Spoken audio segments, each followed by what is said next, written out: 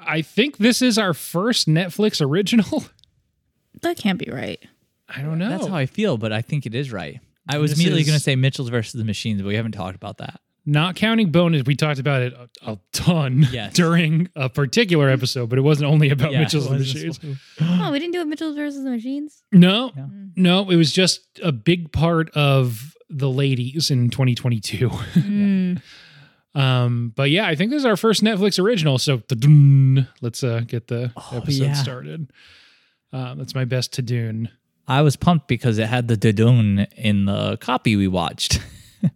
That may or may not have been on Netflix. You hadn't been within the home network of the Netflix login you have in the last 30 days? Unfortunately, I have not taken my TV there recently. Yeah, it's never been a better time to get on the Netflix train.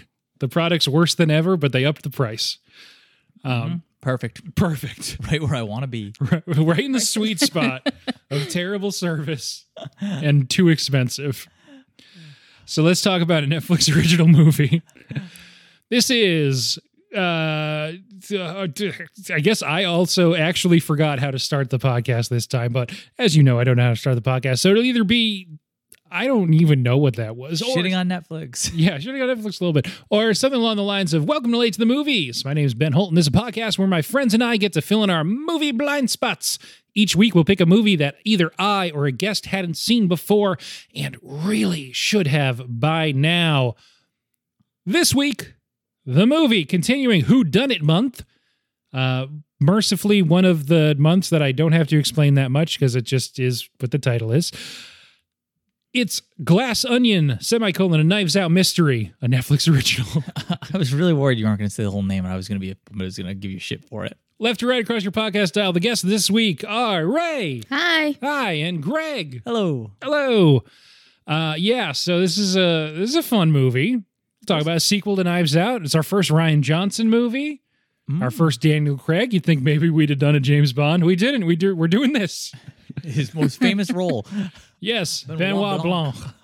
I think this is the most recent and best example of a whodunit movie. So actually, you know what? This is perfect. I can't wait. Yes. But I do have to wait because first I'm going to ask if you have watched anything good recently. Oh, we saw Spider-Man.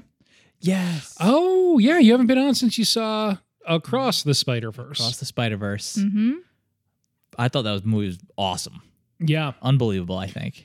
We talked about it a couple of times, but it's actually been a few episodes now because those of us without kids saw it last month. Yes. But it's something that doesn't look like a lot of other things is like the absolute least you can say for it. I think you can say a lot more too, but just on like a base level, there's no other movies that look like that I can think of. It's pretty incredible. Yeah, I think that movie did something amazing. So yeah.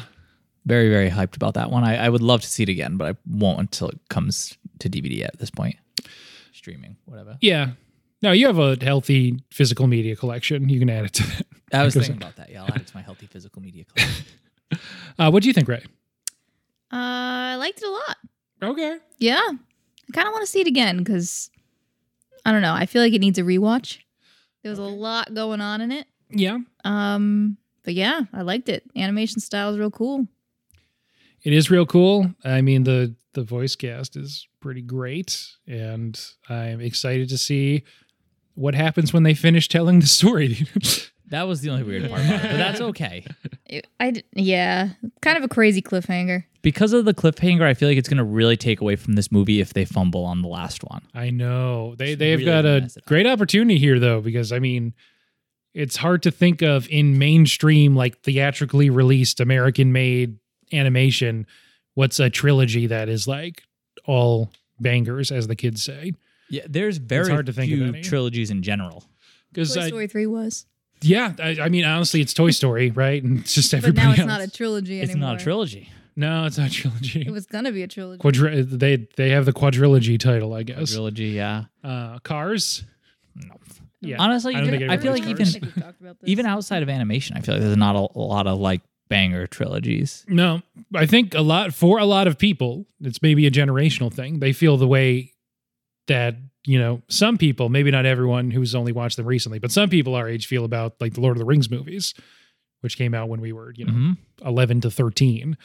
I think people who are like really into Spider-Man these days probably feel the same way of this, like, wow, something of this, character of this world that I love, and they executed it the best that they could, and they hit every time. I know. So I'm really hoping they got a lot of eggs in that last basket, so we'll see. I've been watching all the Mission Impossible movies.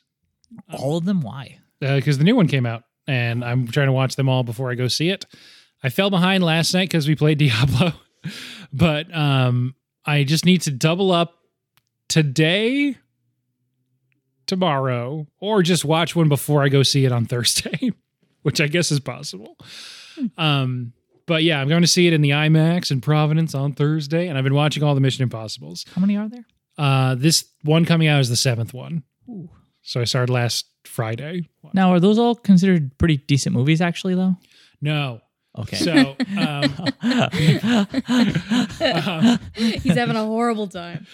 one is so much better than I remembered. It's just like a tight spy thriller, and Ethan Hunt, Tom Cruise's character, is just like this paranoid, like super tightly wound guy. He's still like a coolish guy, but he's not like a cool guy, action movie superstar. That's more just a thriller. Then the second one is the opposite, and it is not good, but I had a great time.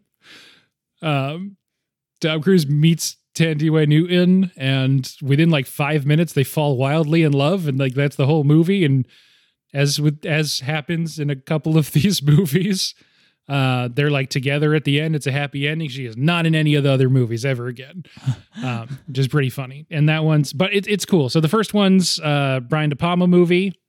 The second one's a John Woo movie. It's just so different. It's calling it an action movie is like underselling it when the first one isn't even really an action movie. There's a joust with motorcycles. It's pretty great. It's kind of incredible. There's doves flying out of burning doors in slow motion, and that is not the vibe of the first one. But I think it's fun. And then, so the most recent one I watched is Mission Impossible 3, which as I was watching, I was like, oh, I've never seen this movie. So it's great. I hadn't seen it before, so now I'm going to feel more like a completionist. And now I got Ghost Protocol next, which I'm excited about. That's the Brad Bird one. He made The Incredibles. Oh, huh. It's got a real eye for action, so it's good. I remember a little bit, but I think he like scales a skyscraper with like suction cup kind of things. I feel like the Burj Khalifa in Dubai. Oh, yeah. Isn't that the tallest building in the world? It is. I think it still is too. Yeah. I just remember that because they advertised it hard, and I think you were working at Regal at the time, and we were seeing a lot of movies, and every single movie had the preview for Ghost Protocol in it. I saw that movie at the Regal in Swansea. Maybe you were there. Aw, R.I.P. R.I.P. I do miss it. So I've done 3. I have 3 more to do before Thursday. We'll see how it goes. You got this. I got this. Yeah, let's get into this movie. Technically, at the time, the highest grossing Netflix release ever, because they put it in theaters for like a week, and it made $15 million, and then they took it out of theaters. Oh, yeah, I remember. And then it was nowhere for like a week, and people were like, what the fuck? I wanted to see this. A month. They took it out of theaters, put it back in, put it on Netflix like 4 weeks later, and people were like, I want to watch that movie that came out. And it's like, no, you can't. No, you can't even pay money for it, but you can pirate it online probably. Yeah, you can pirate it online, but Netflix refuses to accept money to let you watch this movie that already came out. So weird. Who's running that thing? It's fine though. They paid a cool $469 million for the rights to distribute these movies. Ooh. I don't, and if they only want to leave it in theaters for 5 days and only make $15 million back, that's up to them. Anyway, let's get into it. This is a movie that I saw in theaters in that weird 1 week period. I had to go really far. It wasn't showing nearby, but I liked Knives Out so much that I wanted to see this in theaters. Wow. It was right after I had foot surgery. I was on a knee scooter. Oh, so I sat in the handicap section. Nice. Only time I've ever sat in a handicap section at a movie theater, so it's very special. Very special experience. Yeah. Yep. And then I watched it on Christmas after that because my mom hadn't seen it yet.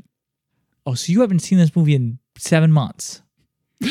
I remembered every detail. Oh, you better have. I did. I remembered small jokes that I liked that I want to mention that aren't in the Wikipedia summary. So I'm good. I'm straight. And you both hadn't seen this before? Nope. But you have seen Knives Out. Yeah, we watched Knives Out right before the Oscar announcement because there was this year, yeah. Oscar. Mm-hmm. Yeah, there was some buzz that this might get something. So we're like, oh, well, we weren't ready to watch any Oscar movies yet, and we had a little bit of free time. We're like, oh, everyone says Knives Out was great, so we watched it in case this got a lot of buzz, and it just didn't end up, so we never watched this one. Yeah, this only got an adapted screenplay nomination. Yes. That weird quirk of the Oscars where sequels are technically adapted screenplays. This isn't based on a book or anything. It's just based on the first movie, so it's considered adapted. Which is weird because it's like barely a sequel, Yeah, it's just Benoit Blanc is also here. Yes. Yep. They reuse one character. Before we get too deep into like differences and your expectations and stuff, let's have a 1-minute plot summary. Do either of you want to take the reins? Yeah, I'll give it a shot. Sure. Okay, so our movie starts. A bunch of people get mysterious packages. We don't know what's going on. They solve puzzles and get an invite to an island. We cut to Benoit Blanc, who is having a weird COVID crisis. He also gets a package. They arrive on this island. You find out it belongs to this bazillionaire or something. They're never very clear. And they're all friends except for Benoit Blanc. You find out that the business partner got cut out and there's going to be a murder mystery party. As it starts to unravel, you see that all these people have a reason to want this bazillionaire dead. Time comes for something to happen, and he does not die. One of the friends dies, and now it's a mystery. We're trying to figure out who killed this friend. And then the business partner that get cut out gets shot, and then we do a huge flashback to find out that that's not even her. That's her twin sister. She had committed suicide, and the twin sister thinks one of these friends in this friend group who got this lady cut out murdered her because she really invented the company, and they lied and got the company taken away. We go back to her dying, and her and Benoit are able to figure out that it was the bazillionaire who did this murder, but he destroys all the evidence. So she destroys his house and ends up destroying his reputation, and then all his friends turn on him and agree to testify that he was bad. And then she and Benoit Blanc sit on the beach and wait for the police boats to come. The end. Yeah.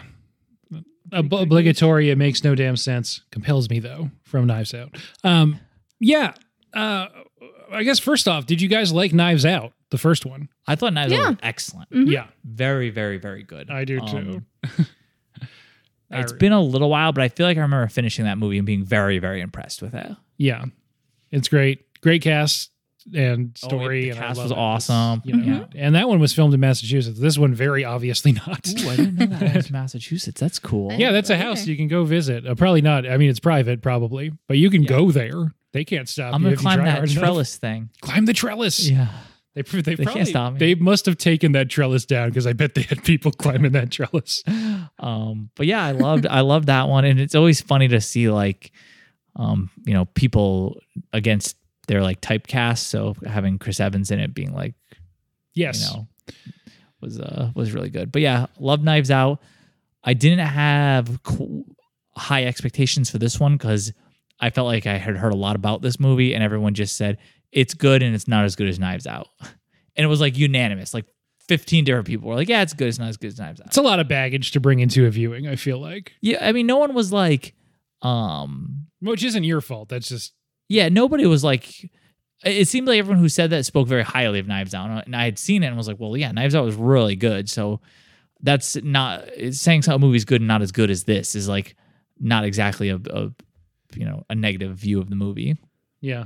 But what'd you end up thinking of this one? I like this one a lot, actually. Okay, great. Yeah, I think this was a really fun movie. Yeah, I thought it was a really fun ride. I don't know, it was pretty close to Knives Out. Cool.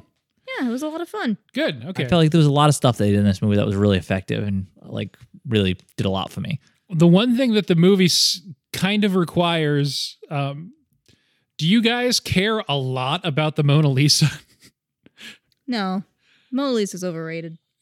I don't care a lot about it, but jumping to the end, I was kind of offended. Not offended, but I was she's gonna just burn the Mona Lisa down. Okay, yeah. Then this movie worked on you. I guess. I feel like this is. I don't know if that's chill or not. Yeah. It's not cool. But when she explains her Monáe. reasoning, I was like, oh, actually, no, that was a really good idea. Yeah, now you always wanted to be mentioned in the same breath as the Mona Lisa. Yeah.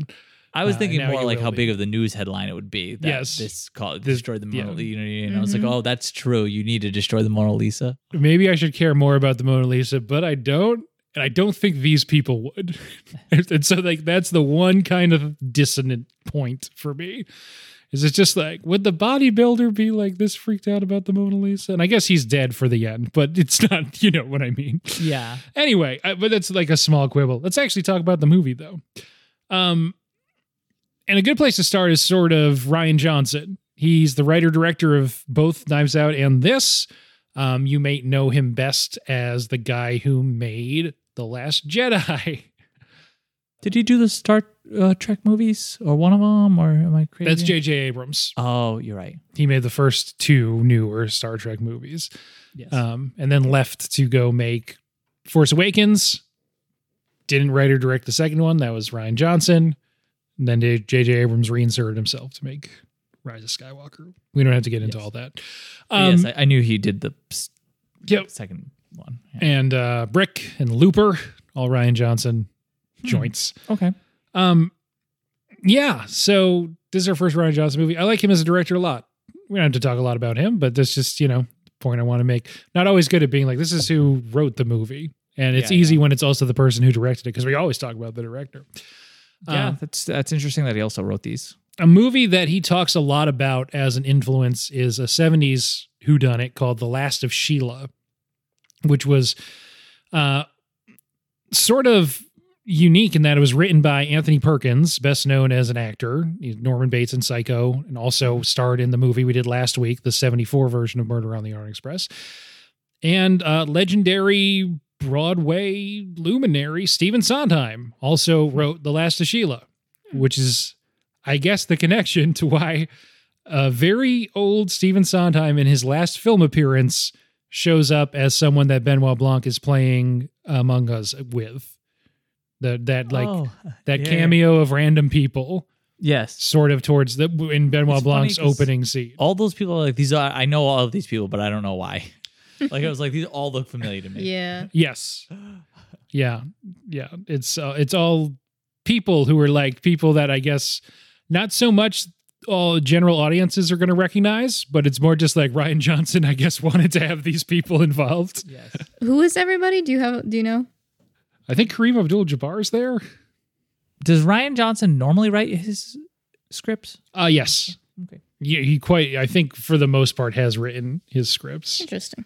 So the scene when Benoit Blanc is introduced in the bathtub, the other people playing Among Us with him are Kareem Abdul-Jabbar, best known as one of the best basketball players of all time. But after that, started a career as a writer, has written a lot of mystery novels. Like I said, Sondheim co-wrote Last of Sheila, big influence specifically on Rian Johnson for Knives Out and this movie. Angela Lansbury, the star of Murder, She Wrote, and a million other things. And Natasha Lyonne also, who's seemingly pretty tight with Rian Johnson anyway, has since then made a murder mystery show called Poker Face. Hadn't at the time, but that's more recent on Peacock, I want to say. Like a detective mystery. She's doing Columbo, but she's a lady and has a deep smoke-infused gravelly voice. One thing that I don't want to say didn't work for me in this movie, but just thought was really weird is the COVID stuff. Like, why? It's really tough to do COVID movies, and I feel like they made some of like the easy COVID jokes in the opening like puzzle box sequence with like, don't worry, all these people are in my pod and stuff like that. Yeah, that was funny. But And then kind of just got over it with another random cameo, Ethan Hawke. Yeah. Spraying. I thought as soon as Ethan Hawke walked out, I was like, it's Miles. Miles is going to be Ethan Hawke. You think it's that guy? Nope. When it wasn't Miles, I was like, he did it. But he never came back. I guess he stays on the dock in Greece and he doesn't go to the islands. No. But anyway, the COVID stuff is tough, I think, in any TV or movie that tried to incorporate it. I don't know that it ever felt that fun. I think what threw me off is like they made such a deal of it being there, and then after 15 minutes, it was just non-existent. And I was like, Yes. why? It was even a quick put cop out. Yeah. it, why even put it in? I don't know. It just was weird to me. Yeah. And I feel like, I don't know. There's like, I guess once they started addressing it, they had to. But you see a lot of productions that happened during the height of the pandemic or even a little after it, like this did. This was filmed in the summer of 2021. And it's a lot of stuff like, oh, for some reason, these 6 people have to go to this secluded island. Mm-hmm. And like maybe that would have been enough. And then you don't mention that whatever pod stuff. And Yep. well, I don't know. But it is kind of what it is. Yeah, like they didn't. You're going to Bazillionaire's Island. You don't need a reason, really. I don't know. Yeah. So it was a little weird. It was fine. And the biggest issue you have with it is that you don't think COVID's real, right? I think COVID's real. Yeah. Yeah. And so it's just weird that it kept mentioning it. Yeah. Why mention fake disease? Yeah, I thought it was gonna be like something with something to do with the masks. Like somebody was gonna like sneak on because they were wearing a mask or something, and that didn't happen. Yeah, they so. immediately took the masks off Yes. before they even got on the yacht to go to the island. Yeah. So So we shouldn't skip over the very opening, which is the puzzle box sequence. What'd you guys like of that? Immediately that With the screen split like cells and all that fun stuff. it was I thought that fun. was fun. Honestly, that is kind of what hooked me right in. Because it was just interesting. The puzzle boxes were kind of unique, and I like when movies sprinkle in a little bit of comedy. You know, with like it's Duke, right? Is the Yeah. Duke's mom? I like that. I Duke's love that his mom's mom great. knew like everything. All the answers. Yeah. Yeah. She kept yelling at them, and he's like, "Mom!" I love that he's doing his. What how do they describe it? Manism or something like that? Yeah. A manist talk or whatever, Yeah. and then his mom like slaps him in the face. Mom. I was kind of hoping she was gonna go to the island with him. Yeah. The like To just be and not have Benoit Blanc in the movie, but she just solves everything immediately. Yeah, like in the background walking by. Yeah. the climax to the puzzle box scene of Helen Yeah. smashing it with the hammer was unbelievable. It was so good. Mhm. Yes. It was so good. You don't know that's Helen for another hour, but yeah. It's good. That was neat too. That totally threw me off because, he goes through the whole thing of like, oh, you had 5 boxes. Somebody must have resealed it. And I was like, know. okay, well, it wasn't, what's her name? Because she Andy. smashed hers. Yep, they Yeah. did really good with that. It was Yep. a really good misdirect because I was like, oh, it's not her because she smashed it. Yep. Yeah. I like in that sequence. Did you guys catch the cameo? The person who explains what is it? A fugue is? Oh, I saw him. I didn't know who it was. That's one of Massachusetts' best. That's legendary world-class cellist Yo-Yo Ma, of course. Oh, that's Yo-Yo? Oh, That's Yo-Yo Ma, yes. Or at least he spends a lot of time in Massachusetts, so we're claiming him. Sorry if you're listening from a different state. He's ours. But yes, he's the one that explains the concept. It's a fugue, right? Yeah. Did you get it? What do you mean? The foreshadowing? No. It changes meaning when you layer something on top of the thing that was already there, like the second half of the movie. Ah. No, I guess I didn't. No. Oh, okay. I didn't. I caught that in a second viewing. Yeah, I didn't catch that from the 2 lines he says in the first 10 minutes of the movie. Well, you just got to think this is important for a reason, right? But they throw 8 different puzzles at you in 30 seconds. So, and then randomly Yo-Yo Ma shows up. And again, it's like, I was watching it I don't think the theater has a high percentage of knowing that that's Yo-Yo Ma. I really like. Even I wasn't sure after it was ending. I was like, "That's Yo-Yo Ma, right?" So I was just like, "Yeah, pretty sure." I like when they come back to the puzzle boxes later when Benoit is talking to Miles about it. He's like, I was sent this box that had several very simple children's puzzles. And they cut to Ed Norton. Looks offended. Miles Braun's played by Ed Norton. The cast is ridiculous. You already mentioned Dave Bautista's character Duke. I didn't know any of the cast. So when I saw Dave Bautista, I was like, oh, this is awesome. Big Dave. We love Big Dave. Yeah. His girlfriend Whiskey, Yes. played by Madelyn Cline from Outer Banks. People really like that show, Outer Banks. I've never seen it. So it was funny too because when Ethan Hawke steps out of the car, I was like, oh, he's gonna be like the millionaire. I was like, this is awesome. I love Ethan Hawke, you know. And then he's just like, She's not in it. he's not in it. I was like, oh. And then they get to the island, and it's Ed Norton. I was like, oh, this is great too. Yeah. It's okay. I forgive Ethan. I love it, Norton. I do too. So Yeah. I was pretty hyped. Mentioned Kate Hudson is the one that is at the party that Yo-Yo Ma's at, explaining fugues. Yep. Jessica Henwick, who you might know from Game of Thrones and from Matrix Resurrections. She's great. She plays Kate Hudson's assistant. Peg. Yep. We love her. Leslie Odom Jr., best known for his original cast of Hamilton. He's Miles Braun's scientist. Who else is there? Janelle Monáe. She's Helen/Andy. Kathryn Hahn, also there. Yeah. It's funny that it wasn't her all along, right? Haha. Laughs. She played that. Did you guys see WandaVision? No. Oh, never mind. That would have killed in 2021. Oh, man. Anyway. But yeah, great cast. Yeah. I love Daniel Craig in both these movies. And then, of course, Benoit Blanc, played by the inimitable Daniel Craig, doing a foghorn leghorn accent. Yes. I love the accent. It's I love fantastic. it. I love so it. funny. It's clear he's having a good time. Yes. Yeah. I think the thing I like best is Knives Out was the first time I had like really seen a Daniel Craig movie since James Bond. Yeah. And he's just not James Bond. just not James Bond at all. And it's so much love better. that. I do. Yeah. I like it. He's seemingly a pretty silly guy. He's really great when he's been on SNL. And so it seems like this is just him and Rian Johnson think this is the most fun they can have. So they're going to keep making these. Honestly, I think he's like the thing that works best in the movie because he does Oh, yeah. really seem like he's just having a blast. He's really into the role. You know what I mean? Yeah. So he does. He really cares. And not that the movie's not great on its own, but he does he makes the movie, I think. I think so too. So they get these puzzle boxes open. There's an invitation to Miles Braun's Greek island. Ethan Hawke sprays something in their throats to make COVID not exist while they're on the island. I almost thought that was also a little insensitive. I don't know if anyone else. It's just weird. Yeah. I was waiting for that to come back. Yeah, because it seemed like there was too much emphasis on that, and I don't know. Also, the Couldn't fact figure it out. it would have been funny if, I guess, funny is overstating it and probably not the right word. But like someone in there should have gotten COVID because it's like, well, Miles invented that. It probably didn't work. Yes. I thought about that at the end. Yeah. But maybe that was one idea Rian Johnson had at one point. And then it's just like, yeah, people just think that's weird. Maybe if 80% of the movie never thinks about COVID, maybe people just forget it. Yeah.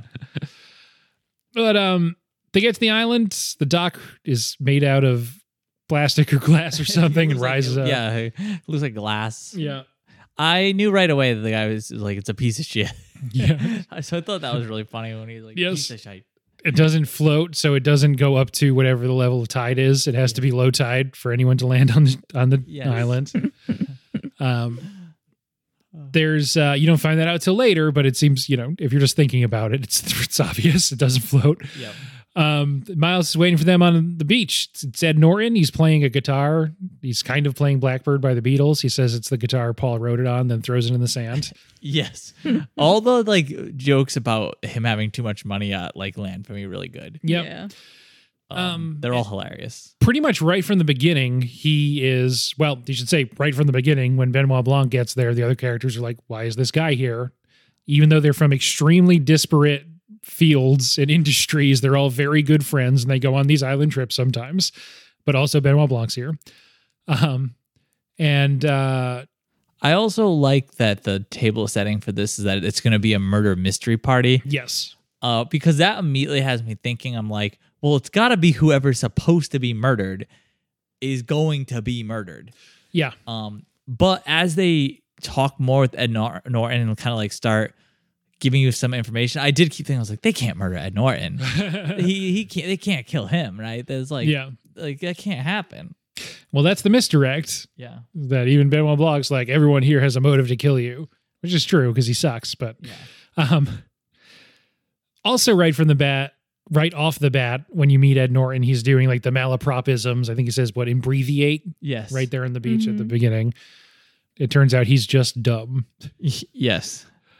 You meet the random guy on the beach who keeps coming up. And every time I'm like, this guy can't be important. There's no way this guy's important. So that's another thing that's like, it's important in a sense. Like if you know the guy, oh God, what's his name? Yeah. So he's in pretty much every Rian Johnson movie and he's just like friends with Rian Johnson.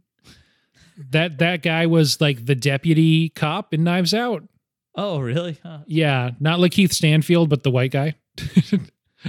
It was that guy, but now he's just like a stoner on a beach in Greece who's just hanging out because he's going through some stuff or whatever they say.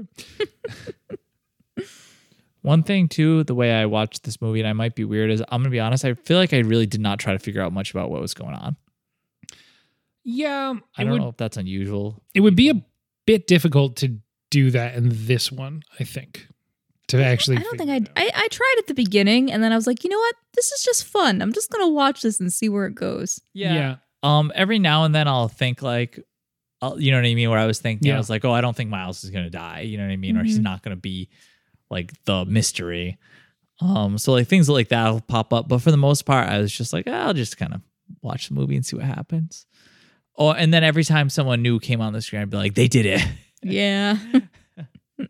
There's a couple things I figured out like 2 seconds before they revealed it, and I'd be like, this. Yeah. Like, I was like, it's pineapple. Yeah. Noah Sagan, I'm not sure, is the name of that guy who plays Daryl in this one. Yep. He is in, I think, every Rian Johnson movie. So he's some background character in Last Jedi also. Just his buddy. Yeah, just his buddy. Or something. Keep getting him those SAG checks. Yeah. This is just so his buddy can keep health insurance through SAG, maybe. Yeah. He's funny, though, and he's really good at Knives Out also. So, yeah, they're on the island. There's just stuff happening for a while. It leads to the party where there's supposed to be a murder mystery thing. Benoit Blanc figures it out before the mystery even happens, or before the murder even happens. Before this, he goes to Miles' room and they reveal that he wasn't invited. Yes, that's a key point. Yeah. But Miles is like, it's cool, you can stay anyway. Yeah, he's a great detective. Yes. And he's like, see if you can figure out the mystery. It's really tough. Yeah. Like you said, just like fun stuff going on. They're out there. He's got way too many expensive things. It's just like a really nice depiction of what a guy with a lot of money and no taste might make out of a house. For sure. It's just it's clashing styles, and then like randomly the Mona Lisa's over there because he has it on loan from the Louvre. You know, it's it's telling you the whole time that this guy is sort of just shitty. He's got the Matisse and the Van Gogh in the bathroom. Right. Yeah. Yeah. This guy just sucks. He's got the car on the roof. Yeah. He's got the car on the roof. I don't go anywhere without it. It's funny because it's not how I expected the character to be from the intro. Like with all the puzzle boxes, I was like, oh with man, the puzzle boxes. Because they do set you up the opposite way at first. Because you got the puzzle boxes. I like that he says he has a puzzle box guy. Yeah. Because it's like they talk about him being brilliant, and I'm like, oh yeah, like this is cool. He made all these boxes, and he's like, oh yeah, my puzzle box guy. I'm like, you didn't even make these boxes. No, he doesn't and then he make had anything. that lady write the whole murder mystery for him. They also throw you off in the beginning with his assistant or whatever, Lionel, I think was his name, right? Yeah. When he's talking to the group of people and he's like, well, this is what Miles wants. And, you know, they're talking about how smart he is and how he always comes through. And then they're talking about the random faxes he sends. And they're really weird. And I was like, what the hell is this? And then he's like, yeah. And then he had this child equals NFT or whatever. Yeah. That paid for this whole building. And I was like, oh, okay. I guess he does know what he's talking about or something. You know what I mean? Yes. It's one of the tricks of the movie is getting you to, even despite everything you're seeing, sort of buy the hype around this guy just because you're being told that he's brilliant so many times. Mm-hmm. And obviously he's successful, so he must be brilliant. Which is, as a lot of people pointed out, there's, you know, a number of real world parallels. Huh. Anyway, You don't say. Anyway, you know, and again, they wrote it before that and then filmed it in summer 2021. So way before anyone bought Twitter. So couldn't be about them. Yep. God. So yeah, it's, I think it's supposed to more be about Zuckerberg, honestly, than Musk as an inspiration. He specifically says he's social networked or something. Yeah. Yeah, right. Anyway, point being, cool movie that hit at exactly the right time when it did in fall of 2022 when all of that stuff was happening. Mm-hmm. And so it caught fire a little bit, as much as Netflix allowed it to, I guess, which wasn't very much. Yeah. Anyway, so they're on the island now. The Glass Onion is what Miles named his house, and it looks weird, but it's got a big dome on top where you see the car on the roof. Yep. And where Miles brings Daniel Craig's Benoit Blanc to talk about why he's there, because he wasn't invited. Yeah. Do you guys get the metaphor? The Glass Onion metaphor? What about it? It's like, it's not really a metaphor. It's sort of just plainly stated, I guess, in the movie. But Rian Johnson says he wasn't actually thinking about the Beatles song Glass Onion, but they wrote that because everyone super overanalyzed their lyrics, and a glass onion is a thing that seems like it has a lot of layers, but you can actually just see right through it. Yep. And then I guess, apparently, haven't seen this enough times, but whatever, grain of salt. Maybe this is true. Maybe it's just the internet. I guess that's also what a British slang term for like a magnifying glass was. Glass onion. Oh. Because it's kind of like bulges, you know? So I guess it has a double meaning for a whodunit. Huh, that's funny. One that, you know, Miles himself is a glass onion. Seems like there's a lot going on, but there's not. Yeah. The story itself, same way. It's actually seems like there's all this stuff happening, but it's not really. No, it's pretty simple. Yeah. But we don't know that yet. So there's the scene at the pool. There's him talking throughout this whole thing, especially the first time I watched it. I'm curious how you guys felt about Daniel Craig's performance before the big reveal. Because for me, and it turns out that he was just sort of playing everyone, of course. But for me, it was sort of frustrating how much dumber the character seemed in this movie. I don't know. I think he was kind of like that in Knives Out too, wasn't he? Yeah, I feel like there was a few times in Knives Out where I was like, oh, this guy's supposed to be so super smart, but he seems like he's just bumbling around. I was like, this has to be like an act. Yeah. And I felt like it had that same characteristic. Yeah. Yeah. That's fair that it happens there too. Mm-hmm. And he has like the Poirot thing where he reveals at the end that he immediately clocked that there was blood on Adaramis' shoe in the first movie. Yes. Stuff like that. Yep. Yeah, because he is seemingly bumbling, because she is just, in the first one, wandering around like ruining all the evidence, and he's like, oh, I can't, like, you know what I mean? And she's just like in plain sight in front of him, destroying all the evidence and things like that. And he's like, and I was like, oh, is he like, and I was waiting for there to be some kind of reveal somewhere that he knew it was. And I was like, he has to know. He has to know. So this one, I felt like it didn't stand out as much. I was like, okay, that's fair. You know what I mean? Something's going on here. That's fair. Especially when he ruins the murder mystery party. I was like, this is I was like, he knows he's like, he's not just excited about like. Yeah, he's not just like. That oblivious. Right, exactly. That oblivious, yeah. That you can't do this, you know what I mean? I was like, this has to be, you know what I mean? Yeah. And like how awkward he is with Kate Hudson and stuff. Mm-hmm. Yes. Even though it's explicit in this movie that he is a gay man. Yes. Yeah, stuff like that. Great fits, though. Great clothes. Yeah. Yeah. I like that he comes to the pool. He has that like seersucker short sleeve shorts suit. Yes. And he's got like a ascot tie or something. thing, like yeah. I don't know what that is. Like the. Oh yeah, and Hugh Grant showed up for a minute. Yeah. Yes. I was thought about that too. You just hear a voice when Daniel Craig's in the bathroom the first time through, but in the flashback reveal section, it turns out it was Hugh Grant at the door. Hugh Grant and Daniel Craig would make a good couple. I didn't realize that they were a couple until you just said that. Hugh Grant looked like he was like baking. I said it's explicit, but I guess it's not that explicit. They just happens to be two good friends who live together, maybe. They were roommates. Yeah. There's a lot of roommates. They're like in their 50s or 60s and they're roommates. Yeah, he's in the tub. His roommate is baking. Yeah. They were roommates. Yeah. It's like one of those old obituaries. You can see that, like, yes, they never married, but lived together as very good friends under the same roof. Left behind their scarf collection. Yeah. Yes. A lot of roommates wear that outfit Daniel Craig wore to that pool. Absolutely. Yeah. But anyway, so all this is happening. It's just setting up different red herrings or different plot lines or different threads. the point is the murder that Daniel Craig's actually there to investigate already happened. But we don't know that yet, so it all leads up to this dinner party with the murder mystery. The reveal thing is fun, where Daniel Craig's just like, oh, all that stuff, that guy over there is pointed at you, it's going to hit you. Scene. It was so good. And especially too, because the whole scene, I'm just waiting for the crossbow to go off. As soon as he points out the crossbow, I'm like, this thing's going to go, you know what I mean? Like, you know it's gonna shoot Ed Norton. He's going to be upset about it. You know what I mean? Yeah. But like, I'm like, oh, and there's a great punchline yes to him ruining the whole thing. Yes. Is him getting shot with the, like, you know, whatever, the suction cup. I like that blood spurts out too. Yeah. I wasn't expecting it. And when the blood spurts out, I was like, oh, that's really good. That's pretty fun. Prior to this too, it starts he talks about the Mona Lisa.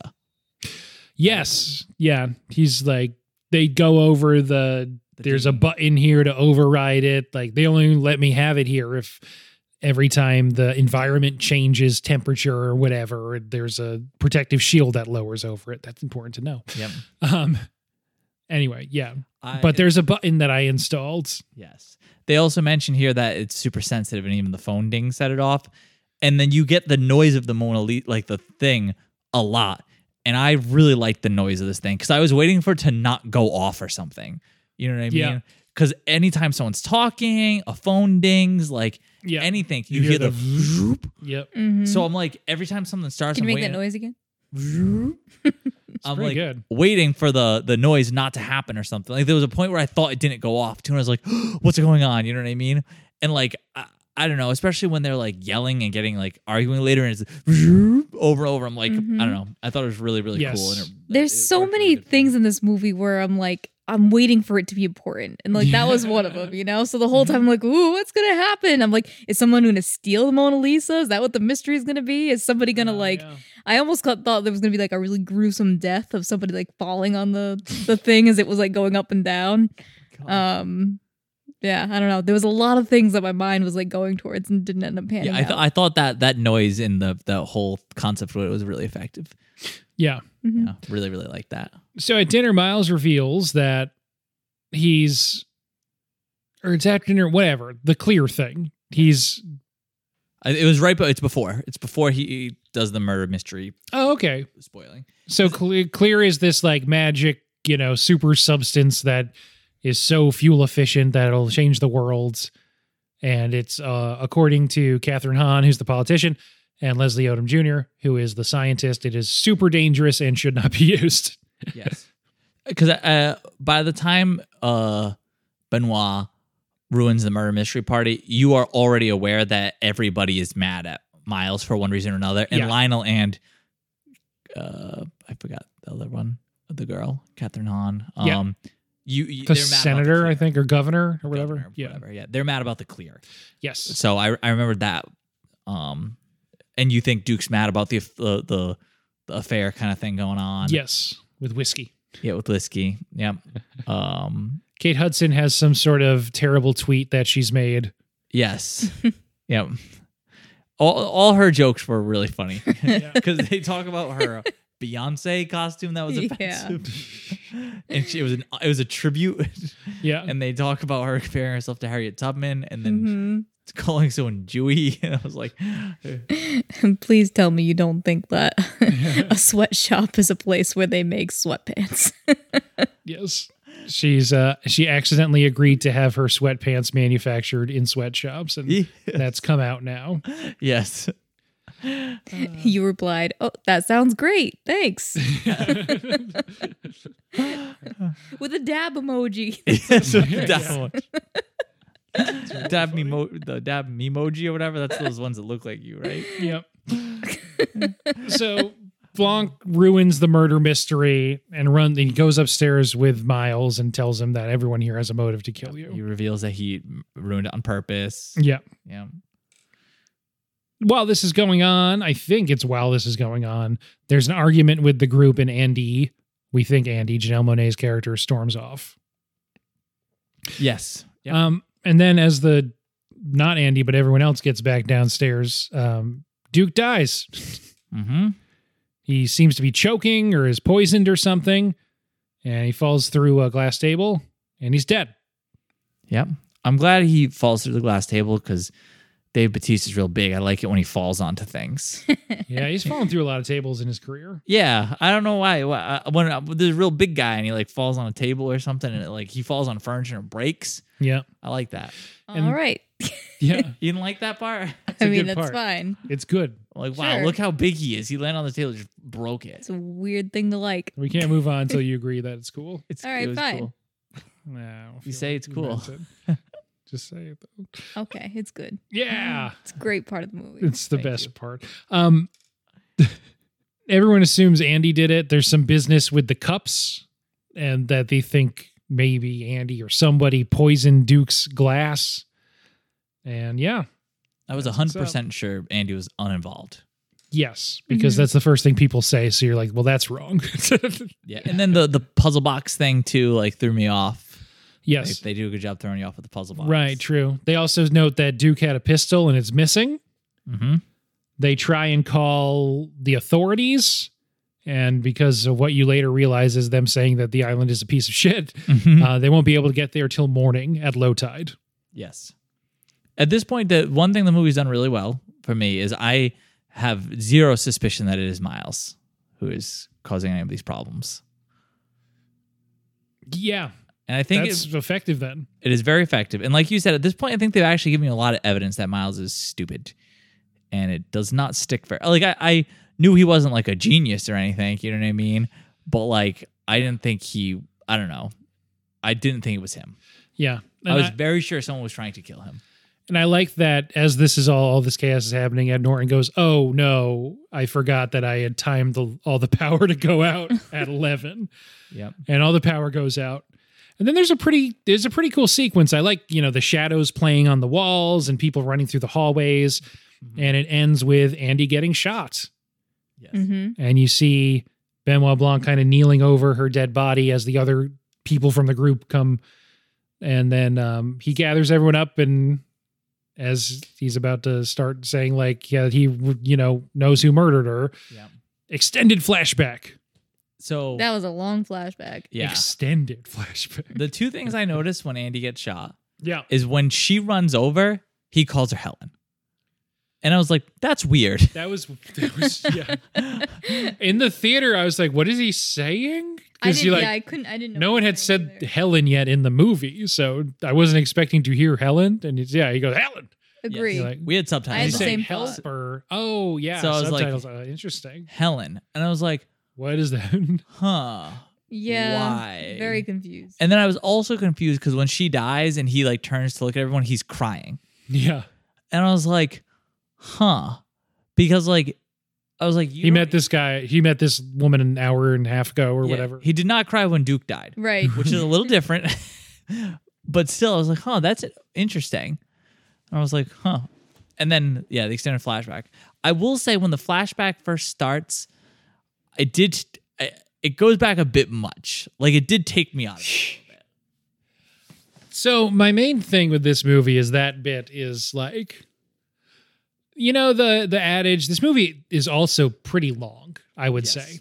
And, sometimes the old so stupid, like, Office Space style joke, that meeting could have been an email. Maybe Benoit could have just been like, actually, that's some other person we met a few weeks ago. She asked me to come here and do this. Yeah. And I think that I haven't timed it, but it goes on quite a while. It is a long. You long redo step by step, not just what's happened so far in the movie, but you start a few weeks before the movie. flashback. Yes. I didn't mind. I thought it was fun. I don't think it's a bad thing. I just think it's I think it's cool and a bold choice. It's a layer. I do worry that it's got a bit that maybe trim it down a little bit. Yeah. It, like I said, it pulled me out. It did pull me back in. Yes. I was able to. Yeah. But it did pull me out for a bit. I love that as soon as she shows up with the smashed box, like everything, I feel like, because because he specifically went and did this spiel with Miles about like someone must have sent me their box, you know what I mean? And I'm like, he's got this, like, you know what I mean? And I was like, oh, it's really funny that he went out of his way to mention that it had a bunch of simple children's puzzles that he solved immediately. Which I was like, you just did that to be a dick. Yeah. Because he's like, at that point is like, well, that guy's killed this lady's sister, so fuck him. I'm going to make fun of your stupid box first. Yes. Before I ruin your life. Yes. And I'm going to ruin your party. Yep. And so it shows step by step. Helen, who is a teacher in Alabama, I want to say, or Mississippi, maybe. Somewhere. I don't remember. Yeah. And it's so Janelle Monáe doing a different accent, but playing a second character in the movie.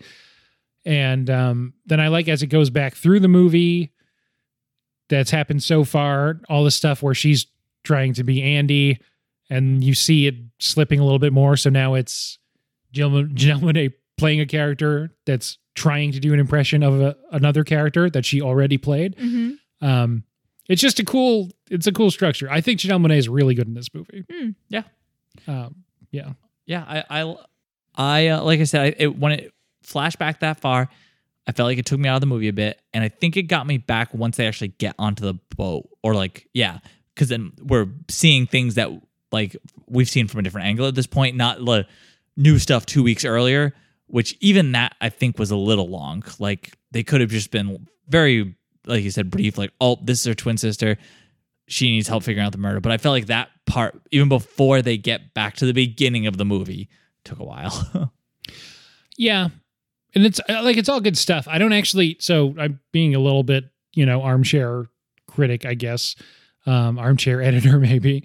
I don't know what you'd cut necessarily, because I do think, taken by their component parts, all this stuff is pretty good.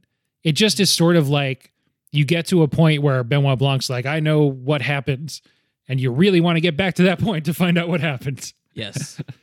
Yeah, so maybe it's a choice. Yeah, it is. Yeah, maybe it's a credit to the movie if it feels long, just because you want to get back to where you were. Yeah. But I do like it though.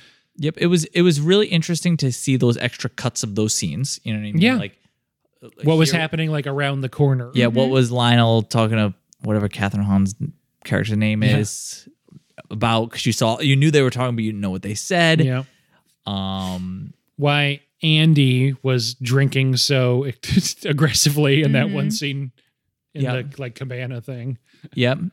Getting to see the end of the scene with Duke and finding out that he's not mad at Miles about an affair, you know what I mean, was really interesting. I was like, oh, that's like he's mad because he wants a spot on Miles's news network. Yeah. Mm-hmm. And also, I guess no, you don't see till later. Never mind. But yeah.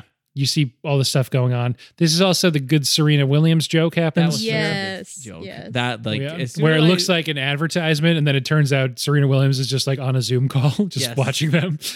I'm on the clock or something. That was another one. Like I said, your money. all the jokes about him being too rich, like really, really landed. Yeah, they were really funny. They were really good. That he has, Serena Williams on call, not like by a phone, but literally like on a Zoom screen, just ready to do a workout whenever in something that you're told is like a seasonal home. Yes. And he just doesn't acknowledge it, doesn't show up. Doesn't go there. It's pretty good. Yeah, I don't feel like going to the gym today. Yeah. So the crux of what happens here is that the whole company was actually Andy's idea, Helen's sister. She had a napkin that she wrote everything down on, but she couldn't find the napkin in time for the trial after Miles fired her as CEO. And all their friends, everyone that's at the Glass Onion, the island right now, all testified and perjured themselves, saying that it was Miles' idea. Yes. A little while later, a few weeks before the movie happens, Andy had found that napkin, sent an email to everyone, or effects, that she had found the napkin, and then someone went to her house and killed her, basically. Mm. Does he know that it's Miles yet? Or that's not like revealed at the moment, right? No. They know that somebody, Duke's mentioned earlier, like, oh, that time that I saw you coming from, and he finishes it with Anthony Kiedis' house or something like that. I did notice that Duke says something about almost getting pancaked, and then he used the word pancake, and I was like, I was like, huh, but I didn't put it together. That did stick out to me though. So there's all these pieces, all these new pieces that you're being introduced to before you get all the way back. Yes. And much like, I guess, the function of Ana de Armas in the first movie, Helen on this island has actually been helping Benoit Blanc establish motives and find clues Yes. and look around. And she didn't get shot either. Oh, yeah. Yeah. So as that one thing that the flashback did do for me was... Well, she did get shot, but she doesn't die. I guess it ends. Because when Andy gets shot, I was like kind of surprised, but I didn't care that much. You know what I mean? Yeah. And within like 10 minutes into the flashback, I was like, oh, that really sucks that she got shot. You know what I mean? And I was immediately like, oh, that's why he's crying. You know what I mean? I was like, oh, this really sucks. You know what I mean? Yeah, that's why the flashback was so long, because it really builds up that character. You know, it made you care about her. That's true. It's introducing who is, it turns out, like the second lead of the movie. Yeah. Kind of. Yes. And yeah, I did feel for her. I did. Yeah. I really was like, oh, this really sucks that she got shot. Like, oh, that stinks. You know what I mean? I felt really bad because it is like, it was a fair emotional blow. Because I was like, she's literally just here trying to find the murder, like what happened to her sister, and she got fucking murdered. I was like, that sucks. It really does suck. So the kind of plotty stuff that happens right before that is when after he ruins the party game, Benoit tells her that she needs to make a fight happen and lose it so you can storm out and go search the guests' rooms for the napkin, because he figures whoever killed her will have the napkin. Yes. As leverage or blackmail over Miles. And so she's searching around. She runs into Whiskey. They both think the other one's trying to kill them or something. Or at least Whiskey thinks that Andy, who she thinks is Andy, is about to attack her. Oh, it's she got like it, she has she builds a rapport with gun. Whiskey in the flashback. Yes. And Whiskey is complaining about Duke in a lot of it. Yeah. And then when she runs into the room crying, she's like, I had to go. I left Duke or something like that. Like she meant like she left his body. And Andy thought she was saying she left him. And she's like, good, he deserved what he got. And going on. So she thinks Andy's murdered him at this point. And then she picks up the spear gun. Yeah. Because she thinks Andy's just killed him. Yeah. We're in the flashback somewhere. Yeah, we're in the flashback somewhere. We just skipped some time. I'll just put that directly in the episode to excuse whatever weird cut we have to make. So when we get back to real time, we find that Helen does get shot, but because of Andy's notebook in her jacket or dress or something. It's in her pocket of her. In her pocket. That stops the bullet, but she gets knocked down because she still, was shot. Mm-hmm. Benoit Blanc is right there on the scene. So as he's kneeling over her, he puts some hot sauce. Some Jeremy Renner hot sauce. Jeremy Renner branded hot sauce. Good joke. What was it called? It had some kind of punny name. Yeah. I don't know. And they put some on his, he puts it near his eyes to cry. Yeah. Cry. Yep. Yeah. And that's why he was crying. Mm-hmm. And he tells her, as she's laying there pretending to be dead, he's going to cause a distraction. You go find the napkin. Yeah, he's going to buy in the glass 5 minutes or whatever. Yeah. That's when, because we were talking about her trying to rifle through everybody's stuff, running into Whiskey thinking that she's celebrating Duke's death and grabbing the spear gun. And so they deduce correctly that the napkin is actually up in Miles' office in the Glass Onion Dome. Yep. So she's going to go up there once everyone's distracted by Blanc's explanation. His monologue. He just starts monologuing. I looked it up. It's running hot. Running hot, yeah. I love that he starts monologuing because it starts off so strong and just gets worse as he's running out of time, kind of. Yeah. It's pretty funny. It's really funny.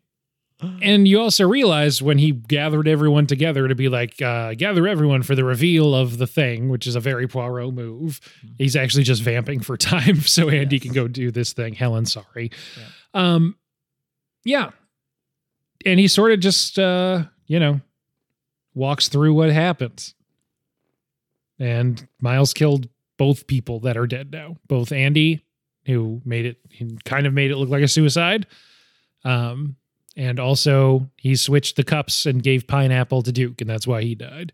There's a lot of other stuff going on too, but that's what happens. I like that his big reveal too is that Miles is an idiot. Yes. And then I love that so stupid it's brilliant. No, it's just dumb. It's just dumb. Yeah. I hate dumb things. And I love that he's like, your only good thing you stole from me. Yes. Yeah. Exactly. It's good. It's really good. They go through step by step, who was at the house when, what happened, what was Duke and Ed Norton talking about right before Miles killed him. Mm-hmm. The news had broken that Andy was dead back on the mainland, back in America. So yeah. Helen finds the napkin upstairs behind. We did miss the whole flashback part that is set at, the Glass Onion, the bar that all these people were losers at together before they all got really successful.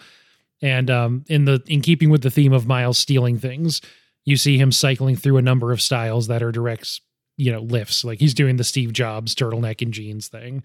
There's a few other ones in there too that he just directly lifted from other successful entrepreneurs. I didn't even notice. Yeah. That's funny. It is, yeah. And and everyone you used to be a loser. I like that the thing that he did for Duke, because for Kathryn Hahn, it's he ran her campaign and helped her win city council and got her career started. And with Duke, it's he showed him how to set up a Twitch account. He set him up on Twitch. Yeah, he should have been able to figure that out. No? Anyway. So, yeah. It's, all these people were actually losers and kind of still are, and they all rely on Miles to... His golden teat. Yes. His golden teat, yeah. That's pretty much the case. That's why they all betrayed Andy and testified against her and lied in court. And now they all have this terrible thing that they did that they have to keep a secret, or they all, have to admit that they perjured themselves. Yep. But none of that matters for a second, at least, because Miles burns the napkin. That's evidence that they all lied. That's evidence that Andy had the idea for the company. I was really surprised the napkin got burnt. Me too. Yeah. Did not expect that. And then when Helen should have just left. She should maybe gotten the napkin and left while everyone thought she was dead. That's not a bad plan. Where would she have gone? She can't get off the island, right? No, but wherever Daryl is. Oh. She ran through that room. She knows where Daryl is. Yeah, I was surprised the napkin got burnt, and then I was surprised that Benoit didn't have some kind of reveal about why it didn't matter. No. He's kind of just I can do nothing for you. This is bad. But then it's kind of like a wink, and he hands her some of the clear, the solid form of clear. Yes. The super dangerous substance that's powering the Glass Onion. Mm. And he says something to the effect of remember why your sister walked, yes, something about why her sister walked away, because that's when I was like, oh, because they don't show that he gives the clear, but he says that, and I was like, oh, the sister walked away because the clear's dangerous. Yeah. So, and that's the thing. Yep. So he hands her that. He leaves. He's smoking a bong on the beach with Daryl, I guess, while this is going on. Oh, he lights up a cigar finally because when he tries to before, the alarm thing goes off. This is a smoke-free garden. And he's trying to run away from the cigarette. And he throws it in the little water, and it's don't pollute our gardens our water. Yeah. Oh, it's smoke free because there can't be any fire. Right, yeah. I didn't think about that until just now. Yeah. In a cathartic rage, that's what Wikipedia says. Anyway, yeah, in a cathartic rage, Helen starts just knocking stuff over. I gotta do more stuff in a cathartic rage. You gotta clear out some time every couple weeks for a cathartic rage. And eventually everyone else starts joining in too. Yep. And then she goes too far, and then everyone's kind of be cool. We're out. Yeah, when she starts the fire, pretty much, right? I think when she starts smashing the piano, and someone's I think that belonged to whoever they say. Miles is kind of just okay, let it out, do what you want. And everyone's smashing stuff when everyone's smashing stuff, and then it escalates, and eventually you see that she's going to go after the Mona Lisa. Yes. Once the fire starts raging, Yeah, once she throws the clear, right? Mhm. Is that before the Mona Lisa? That's before the Before. Mona Yeah, Lisa. because That's the what- fire's already like raging. Right? That's from the explosion from it. Yeah, it Yes. blows up the top of the glass onion. Yep. She throws the clear into the bonfire that she's made. It gets sucked up into the air vents, and it's like, I guess, an explosion that goes throughout the whole complex. Yes. And then there's a slow motion race, pretty much, to hit the emergency override to open the Mona Lisa's Yes. thing. And yeah, everyone's yelling in slow motion, and she's running over, and she hits the button, Yeah. and the Mona Lisa burns up.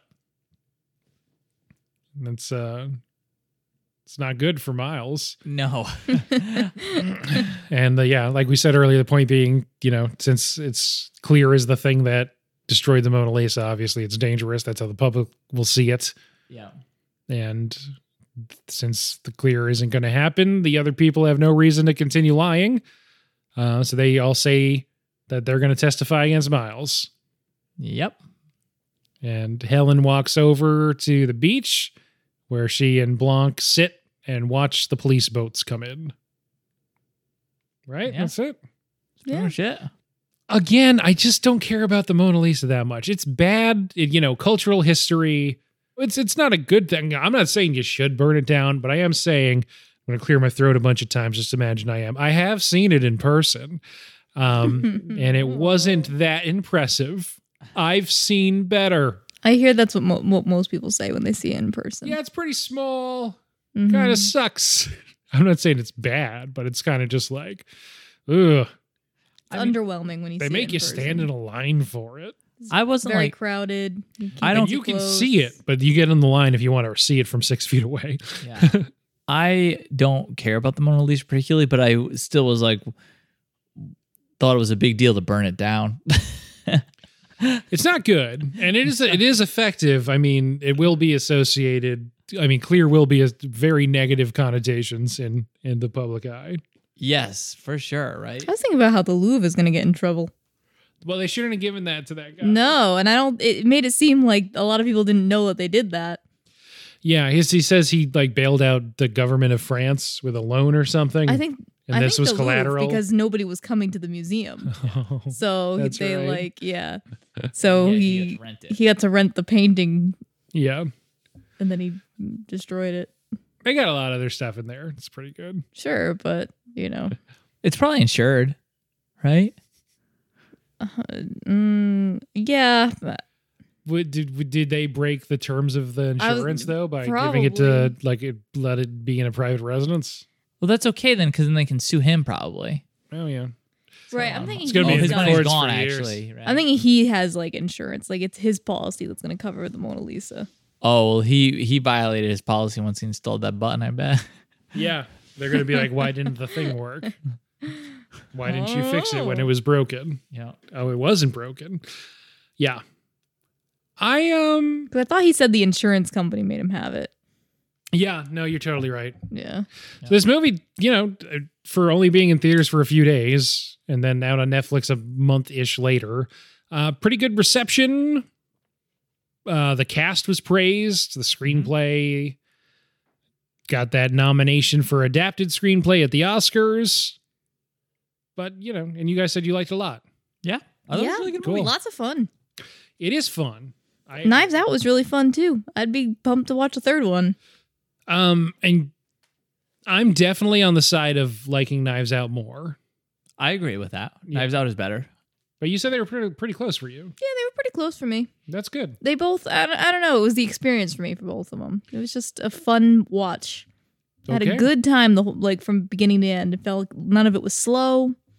It was just good. Like I said, I got pulled out a little bit during the flashback, but I really like this one. But I do think Knives Out is better. I think it just structurally, I like Knives Out. It's kind of fully propulsive sort of the whole time. There is also flashbacks in that one, but they're not such a Guys huge didn't chunk like of that the movie. flashback, huh? It's just, I think it's what you're saying about it's just, you get to a really climactic feeling point and then you hit the brakes real hard. Yeah. I don't know. I liked it because it's layering. It's different though. It's layering. You saw the whole thing up to that yeah. point. Now you get another layer on top of it, It's a fugue. Right. Yes. Yeah. I really hope that's the term. It's the point, guys. I'm going to have to cut it out every time I sounded smart. Fugi. Oh, it's Fugue. Right. Fugi. My bad. I think there's another one coming out. The second sequel is in development as of March 2023. So Okay. no one's asked him for a few months, but in March of this year, he said he was working on another one. I think Knives Out, I was trying too hard to figure it out the whole time, that I was getting a little frustrated. This one, I was just, more casual about See, it. I feel like in these kind of movies, I never try to figure it out too much because I feel like sometimes you can't. Yeah. Like there's just no way. So I don't want to bother in case it's one of the ones where like it's not possible. You're not going to figure it out. You know what I mean? Mm-hmm. Both of these movies subvert the typical whodunit structure. Not with the situation where the detective sleuth guy already sort of knows what's happening from the beginning and is playing other people, because that happens in a lot of these movies.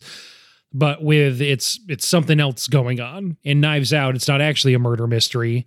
Christopher Plummer's character killed himself because he thought he was protecting Marta, Ana de Armas' character. In this one, Benoit Blanc is there not to solve a murder mystery, but because a murder happened several weeks ago that he already knows about and is there to confront the guy. Yes. So they're both subverting those traditional trappings of the genre in that way. So it is newer and fresher than a lot of the other kind of, stuff like this. And it's not a period piece. A lot of whodunits tend to have to be. But this one can still have a big starry ensemble cast and be a fun sort of twisty mystery. Yeah. Like you said, it's fun. Yeah, I think they were both really fun I movies. think you described it as like you were along for the ride. It's a ride. It's a good way to look at it. Yeah. Yeah, and it doesn't have a lot of cliches, like you said, like a lot of murder mysteries do. So, yeah, it just felt very fresh the whole time. And that Benoit Blanc character is just he's a lot of fun. Yeah. I think there's more lines from Knives Out from him that sort of stand out to me. I don't think there's anything as good as like a donut's hole in a donut's hole in this one. Yeah. Or a donut hole in a donut's hole or whatever, when he gets to his eureka moment at the end of Knives Out. I think I just liked all the stupid rich things in it. Yes. Those, like I said, that was all just landed. fun. This came out at a particularly rich time period. And so I wonder if this is also kind of playing into my less than enthusiastic recounting of my experience watching it now, is that this hit within a couple months of, I'm forgetting the order, Menu and Triangle of Sadness, which all have similar, all the rich people are dumb and we should burn their things messages. Fire, a big part of all three movies. Not as much bodily waste in this one as Triangle of Sadness. Yeah, quite a bit less. Quite a bit less. Definitely less bodily fluids than Triangle of Sadness. And even less than Knives Out 1, the first one. Goes to show, because there was a discourse, and by that I mean maybe it was 20 people, but I saw their tweets on Twitter that were complaining that, like, oh my God, all these movies have the same theme about eat the rich. It's like, well, it was really just these three movies. There's other stuff too, and TV. But it was really mostly these three movies they were talking about, and we haven't really gotten another thing like this since. So, and they're all pretty different. So, was it a trend, or does it just happen that supply lines and the way things were produced during COVID made it so that was around the time that movies could come out again? Yeah. I don't know. Did you see either the Menu? Well, actually, never mind. Or Triangle of Sadness, but I know you did see Triangle of We saw Sadness. Triangle of Sadness. I didn't see the Menu. I read the synopsis of the Menu. Okay. Why? That's a good question. We were talking about it for some reason. Fair enough. Was there somebody in it? There's people in it, for sure. Nope, there's no cast in that one. There's no cast. That's what makes it so main interesting. characters are Anya Taylor-Joy and Ralph Fiennes. Ralph Fiennes is the chef. I don't know. I was the Menu. I was Anya definitely looking Taylor-Joy's the somebody up Menu. in it. Hong Chow, who was nominated for Best Supporting Actress for The Whale this year, but I think she was better in the Menu. That's who it was, yeah. Okay. Yeah, because people were saying that they thought that she was better in the Menu, so I was like, whoa, what did she do in the Menu? Oh, yeah. And then I looked it up. That's what it was. She says tortilla is really funny. She should have got an Oscar nom for that. Ooh. Tortillas. I like when people pronounce Tortillas. words funny. Yeah. Let's get into some ratings. What did you guys, on a scale of 0.5 to 5, on any scale of your choosing, think about the movie Glass Onion, A Knives Out Mystery, a Netflix original? Ta-dum. I didn't prepare for this. Oh, I didn't either. This was a mystery I didn't do. expect. I don't know why, but I was just thinking our scale was out of 10. And I was like, oh, what am I going to grade it out of 10? It's not out of 10. Whatever you're going to give it out of 10, cut it in half and round to the nearest. Doesn't work like 0.5. that. It's not the same. I agree it's not the same, yet Metacritic exists, so. Yeah. What is my thing out of here?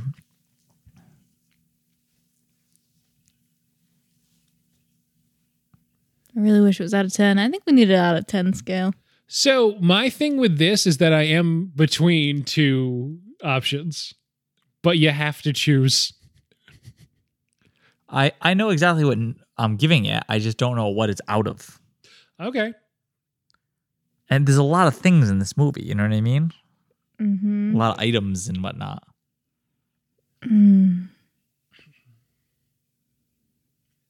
The issue for me is this is a solid 3.75. Yeah, that's my problem. Yep.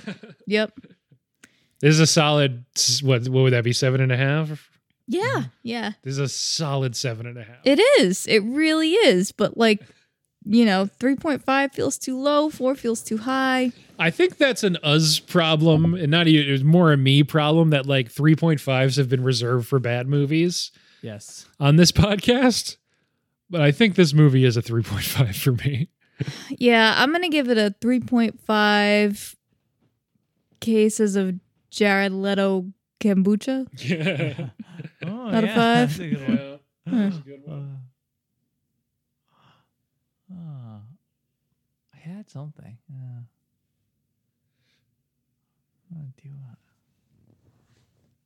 I'll go 3.5 out of 5 obscure celebrity cameos. That's a good one. But a strong 3.5. Reaching towards the 4, not quite getting there. I just can't decide what I want A lot of options. Yeah, there's so many objects. There's so many. to. There's so many objects. things. There's too many. There's so many objects. Yeah. I'm gonna.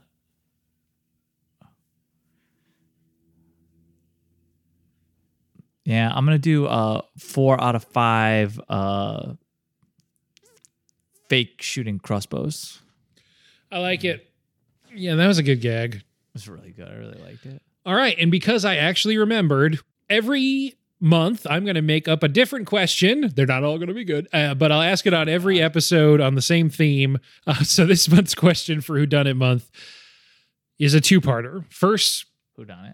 what would you be better at, and what would you prefer to do? Not necessarily what do you want to do, but what do you think you'd be better at, and then what would you want to be better at, right? Okay. Getting away with a murder or solving a murder? What would I be? Okay, with the first two parts, what would I be better at? What would I want to be better at? Right, yeah. Which would you prefer to do? My tasks at work today are to solve a murder or to do a murder. And which one would you be better at? I'd obviously prefer to solve a murder. And I'd obviously be better at getting away with a murder. It's not hard here. I would want to solve a murder, and I'd be better at solving a murder. I would definitely not get away with committing a murder. There's no way. I certainly wouldn't either, but you're not the first person to say that you would be. Why do you think you'd be good at getting away with murder? I don't think I'd particularly be good at getting away with murder, but I'd be better. I'd be more likely to get away with a murder than successfully solve a murder. No, I've watched a lot of unsolved mysteries. I've solved a lot of murders. I could never. They're just gonna answer my emails. I feel like I wouldn't be able to stay on the task to find any clues successfully and connect the right things. So you're saying both are pretty low percentage, but you think you have more of just like a puncher's chance to get away with murder? Greg's a very level-headed guy. I feel like a lot of people get panicky. I would get too panicky and I would Me make too. a lot of mistakes. I think I'm level-headed. Day 3, I'm going to the police station and just being like, I need this to end. I'm a great liar. Same. I'm a great liar. Yes, Yes. this is true. You know what I mean? And what is my thing? They're just like, my job is to just get away with murder.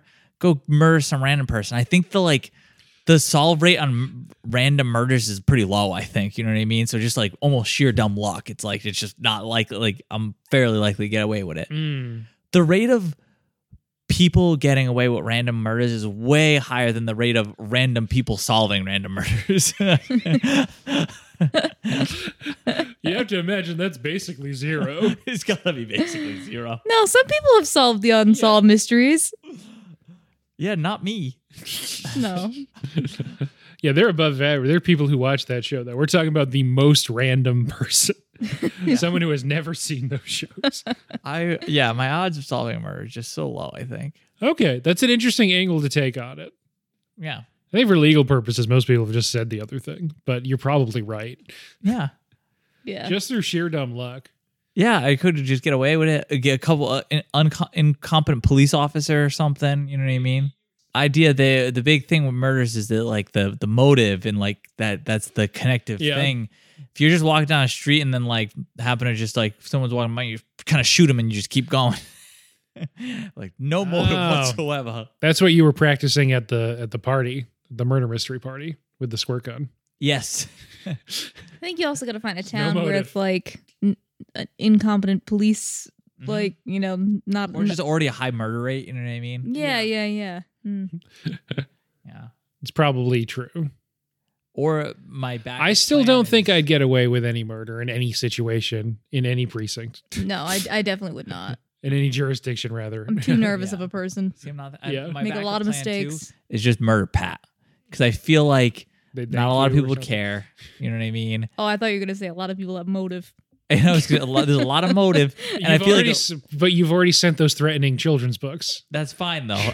So many people would be willing to alibi me too. I'd just be like, guys, I'm gonna tell you straight up, I killed Pat. I need you guys all to alibi me. People be like, oh, I get it. I was like, he's being a dick, and they'd be like, oh yeah, no, okay. I totally get a situation where you'd kill Pat. It's just Right. logical. You're on your way to go down. kill Pat. You interrupt somebody else killing Pat already.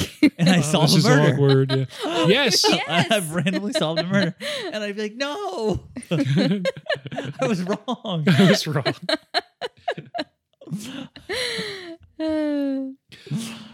All right. That brings us to the end. Anything else to say about Glass Onion, Whodunits in general? I've been stuck with the Beatles song since I watched this like 2 days ago. I don't think I've seen No, a yesterday. whodunit besides this and Knives Out. All right. That brings us to the end. Thanks for being on. It was Greg and Ray were the guests this week.